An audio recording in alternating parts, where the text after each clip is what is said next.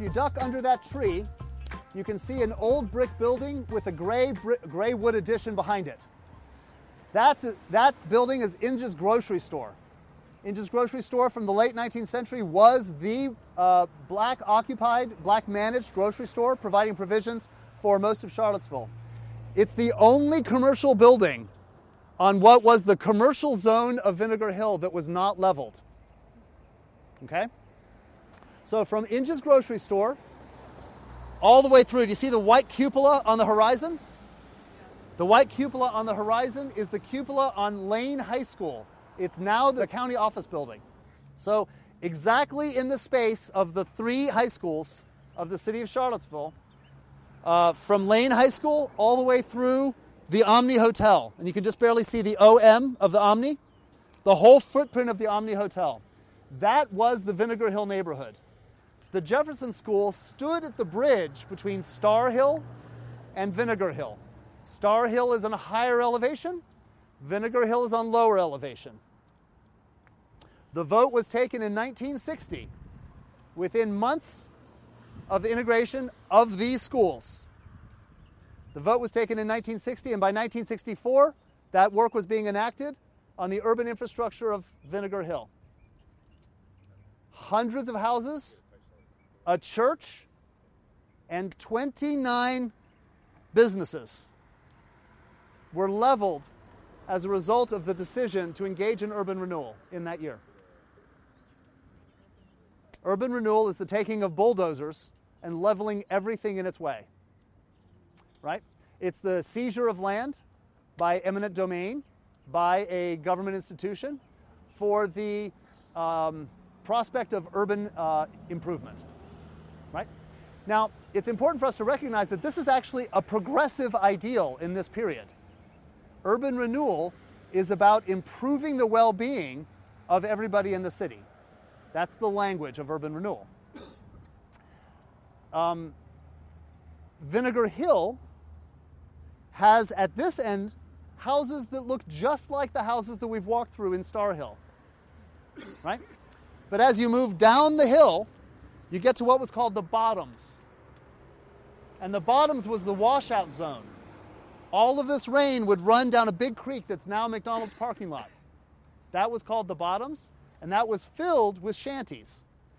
Shanties and the houses adjacent to them that had never had water, power, or sewer. Now we have to recognize that the fact that this neighborhood didn't have water, power, and sewer was actually a conscious choice made by city planners when neighborhoods, and particularly black neighborhoods, petitioned for the investment by the city for those infrastructures. They were denied. So the city is making choices to enfranchise some neighborhoods with water, power, and sewer, and not to enfranchise other neighborhoods with water, power, and sewer. Yet in 1960, the city government makes a choice to level this neighborhood because it doesn't have water, power, and sewer.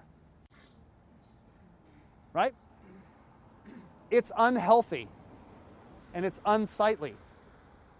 And so it's in exactly the same moment that the housing project that we now call West Haven was built to accommodate all of the people who'd been forcibly removed from their houses by eminent domain from Vinegar Hill. Now, some families who owned their houses were able to relocate to other districts of the city, but a big chunk of these houses were occupied by tenants, African-American tenants, and they were all removed to West Haven. And so if at city council meetings you hear and feel the anger of residents of West Haven, you get some sense for where that anger is coming from. The city has been unjust. And keep in mind, this has happened in the 1960s. The older residents of West Haven were born and grew up here. And the painful legacy of that is it was leveled in 1964, and this building is the first building to be built. And it wasn't until the mid-1980s. So this zone stood as a vacated scar of mud for 20 years. Eminent domain presupposes investment. We're going to take this property because we're going to improve it. Charlottesville failed on that second part. They took the property, they relocated the families, they demolished 29 businesses, hundreds of homes, and a church, but then never made any investment. So that African Americans who are walking around this city are walking by the heart and soul of one of their neighborhoods that was leveled with no plan. No reinvestment. We talked about Preston Avenue. That's happening in exactly the same moment. Preston Avenue is an extension of this clearing system.